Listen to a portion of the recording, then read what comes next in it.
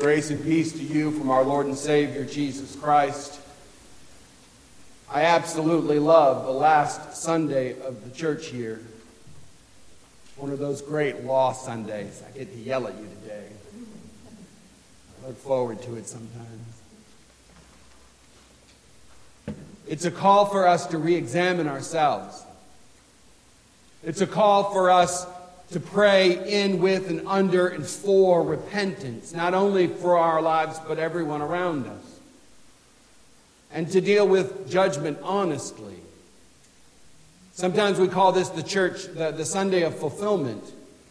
And the fulfillment that we look forward to is judgment. We look forward to the judgment. We look forward to that great and final day. That day when the separation will happen, when the sheep and the goats will finally be separated. We start our liturgical year out this year with Malachi chapter 3, verse 1, Advent to December 5th, 2021. Behold, I am sending my messenger, and he will prepare the way for me, and the Lord to whom you seek will suddenly come into his temple. And the messengers of the covenant in whom you delight, behold, he is coming, says the Lord of hosts. But then we also fulfill our year in Malachi as well, pointing us to judgment. Verse 17, what we just read. They shall be mine, says the Lord of hosts. In the day when I make up my treasured possession, I will spare them as a man spares his own son who serves him.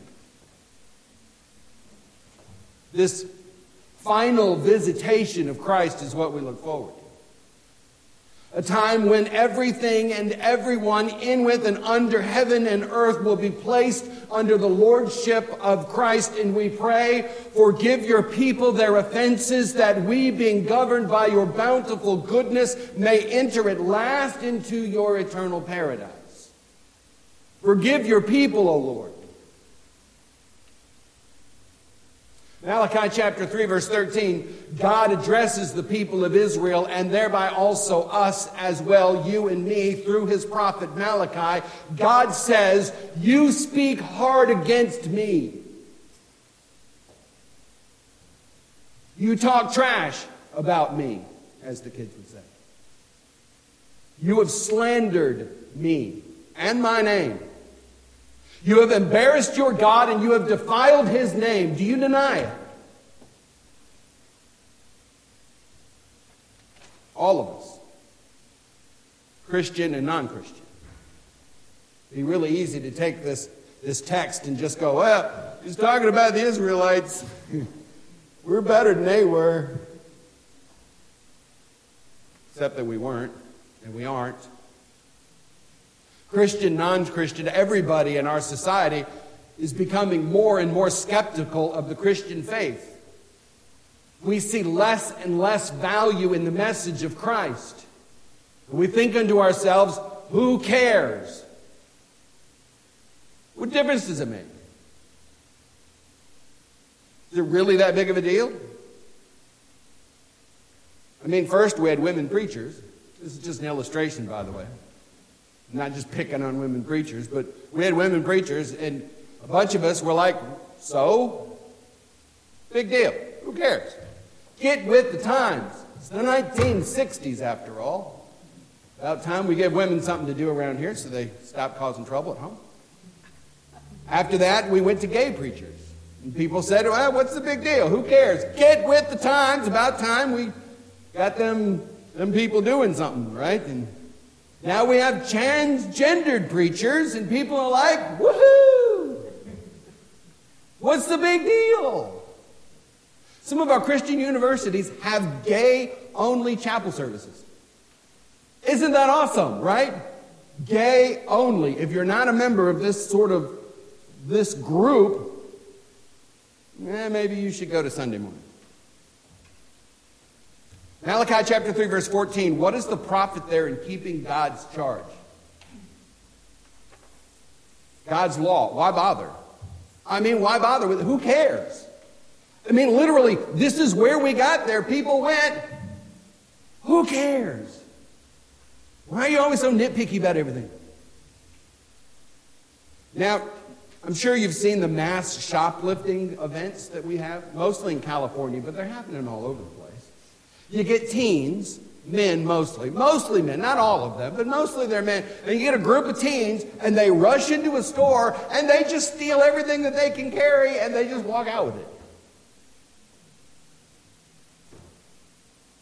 They do this to liquor stores, too. They'll take big old duffel bags and come in with bats, and they'll just fill duffel bags full of liquor. Some people are like, all right, where's the party?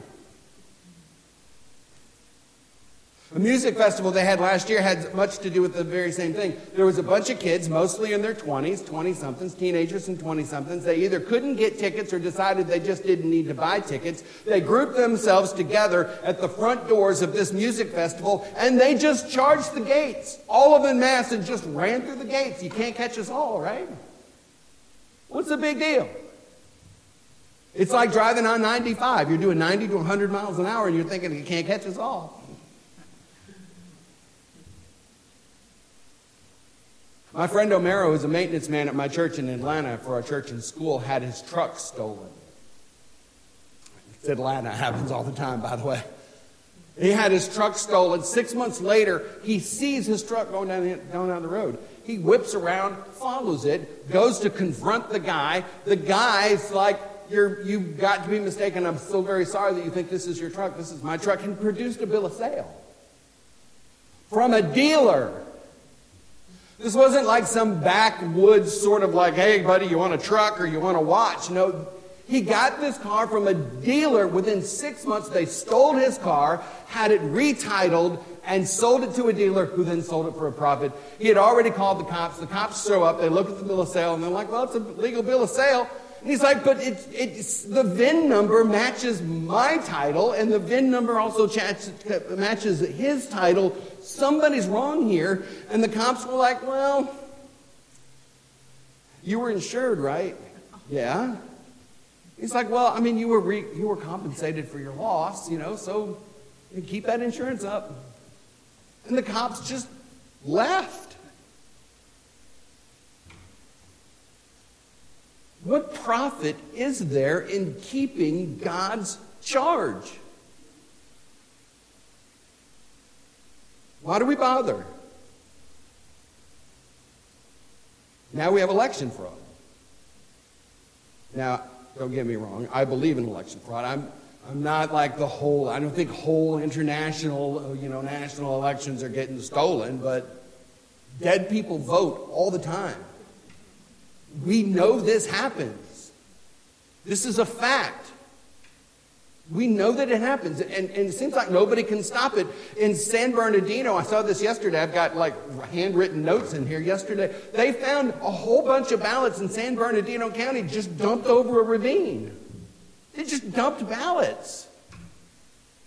And the election committee's like, well, we'll get to the bottom of that. We'll have an investigation. I'm telling you, mail-in ballots and ballot harvesting, it's just fraught with fraud. And we know it's fraught with fraud. What is the profit in there in keeping God's charge? Why do you get so bent out of shape about all of this stuff? This is what Malachi's saying. Why walk as in mourning before the Lord of hosts? Why do you let this stuff get on? Why be sad? I mean, why be sad? I have to say that to myself all the time. Why am I so sad? What do I care? What's the big deal? You can't catch us all, right? Verse 15, now we call the arrogant blessed, the evildoers prosper. Not only do they prosper, but they put God to the test and they escape. They get away with it. And they get away with it because you simply can't catch us all. Why do good things happen to bad people? I mean, people abuse the Lord, they flaunt His justice, and nothing happens. And I'm like, where? Where is the lightning? Just a couple of really good lightning strikes. I want lightning strikes and pillars of salt. I want the earth to swallow people up in front of the TV news, and they get sucked into a well, and you go, ha, ha, ha, ha, ha, ha, ha. About time.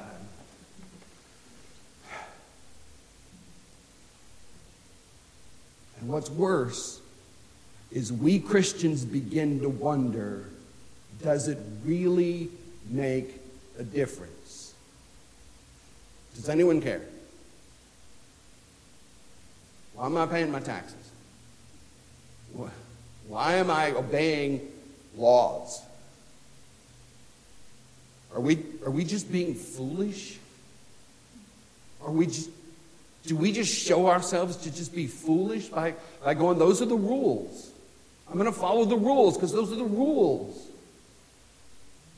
The presiding bishop of the ELCA, Elizabeth Eaton, and I'm not just picking on the ELCA for the fun of it. I mean, granted, I will do that, but I didn't mean to do that today. She said in an article, if hell exists, it's probably empty. I was like, all right, she didn't say that. She didn't really say that. I had to look it up. Because I was like, that sounds like something those mean-spirited LCMS people will say. Because I know a couple of those people too, by the way. They just say mean things. Maybe they took her out of context or she was meant something else. I mean, I have no problem. You all know me. I have no problem with provocative speech. I will say dumb things to get you to listen to my whole argument. That's what she said. I had to look it up. It was there, right there in the Chicago Times website, March 7th, 2018. The head of a church says there is no hell, and if there is a hell, ain't nobody in it. If there's no hell and there's nobody in it, why are we here? Why are we not at brunch? I'm going to tell you, brunch is more fun than me. Right? We could be golfing. We could be watching a movie. We could be sleeping. All sorts of things we could be doing. Maybe that's why their church is shrinking. God brings charges against God's people via Malachi. In chapter 1, he says, your priests despise my name. They offer unclean worship. Chapter 2, he says, your teachers don't teach. They show partiality in their instruction. You have profaned the altar of God with your marred marriages. You have profaned the family of God with your divorces. Chapter 2, verse 3, I'll just read it to you just because I have the time. This is the second thing you do, that you cover the Lord's altar with tears, with weeping and groanings, because your God, because you no longer regard his offerings, or accept it with the faithful from your hand. And you say, why not? Because the Lord has witnessed against you in the wife of your youth, of whom you have been faithless, although she was your companion and your wife by covenant. God did not make them one. Did God not make them one in the Spirit with their union? What was God seeking but godly offspring? Guard yourselves, verse 16. Let none of you be faithless to the wife of your youth, for the man who does not love his wife but divorces her, says the Lord, he covers her garments with violence, says the Lord. So guard yourselves in your spirit and do not be faithless. God's people have denied the Lord. We've denied the Lord. And we go, how? How have we spoken against you? Well, I'll tell you how you've just spoken against him. We have denied him as our creator. We have denied God as our provider. We have denied him as our judge. We have denied him as our defender. We skip church and act like nobody cares and it doesn't make any difference. We lie to our friends to spare their feelings and we act like nobody cares. We refuse to forgive as we have been forgiven. We leer at women and act like she didn't see that violence that we committed against her. Or worse, we blame her for wearing that low-cut dress and that short little skirt. We call men pigs, but then we still flirt with the cute ones. I'm told. I don't know. It never happens to me. We shop incessantly. We check our hair and our makeup 15 times a day. We covet that what doesn't belong to us. We're lazy with our evangelism. We're stingy with our praise. We badmouth God with our word and with our actions. And when God gets angry with us, we go, what is your problem? Behold, the days are coming, says the Lord. Judgment and condemnation upon Israel and upon us.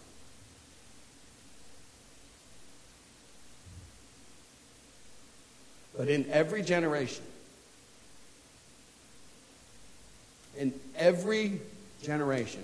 there is always a remnant. There's always those that God has reserved unto himself to be a light in darkness, be salt unto the earth. Wide is the gate that leads to destruction, but narrow is the way of Christ. God calls all. God earnestly desires to see all come to faith in him, and he will not force any of them or any of us to come to Christ. But you may. Come if you will. Malachi chapter 3, verse 16, God paid attention to those who feared him. God treasured those who belonged to him, and he wrote their names in a book of remembrance. Of comfort and reassurance are theirs. Comfort and reassurance are yours in Christ. This is God's promise unto you. Behold, the days are coming that a remnant will be laid. A remnant will be spared a judgment day. This is a clear distinction between the righteous and the wicked will be established. Sheep and goats will be separated. Jesus' death is a down payment. Jesus' death is the payment for that debt of sin that you accumulated. And now you have been washed free by the blood of Jesus. And he is about to, again, strengthen your faith for the walk through the valley of the shadow of death. Jesus' resurrection is the down payment on your redemption. Jesus' resurrection is your promise, God's promise to you, that you will be resurrected. When Jesus was rejected by Jerusalem, Jesus was taken to Golgotha with a great number of people. The rulers went there to make sure that he was killed. The soldiers followed because they were just following orders, so they said. The religious authorities had nothing to say. Even those who believed in him had nothing to say, and yet still went to watch him be crucified. There was a whole host of evildoers, sinners of every kind and stripe, and they walked by and they sneered at him and they wagged their fingers and they made faces. They stuck out their tongues at this man who was dying on a cross. Even women of Jerusalem went out to grieve. I'm sure some of them were crying out in protest, just look at this Roman violence done unto us. Jesus says, do not weep for me. Weep for yourselves. For behold, the days are coming. Jesus was accepted by a small remnant of people, and they shall be mine, says God. They will be mine. The thief asks, remember me when you come into your kingdom. Behold, the days are coming, days of comfort and days of reassurance, and today you will be with me in paradise. The Christian faith is rejected by many today. Our generation is in outright denial and rebellion. Our marriage rate is plummeted. Our birth rate is down. Nobody can stand to be poor. We suffer from untold countless drugs. Our teachers don't teach. Our leaders don't lead. Our learners don't learn. Mental illness is skyrocketing in every category that you can actually measure. Hopelessness has become so pervasive that it's now become cool to be hopeless and broken and tattered.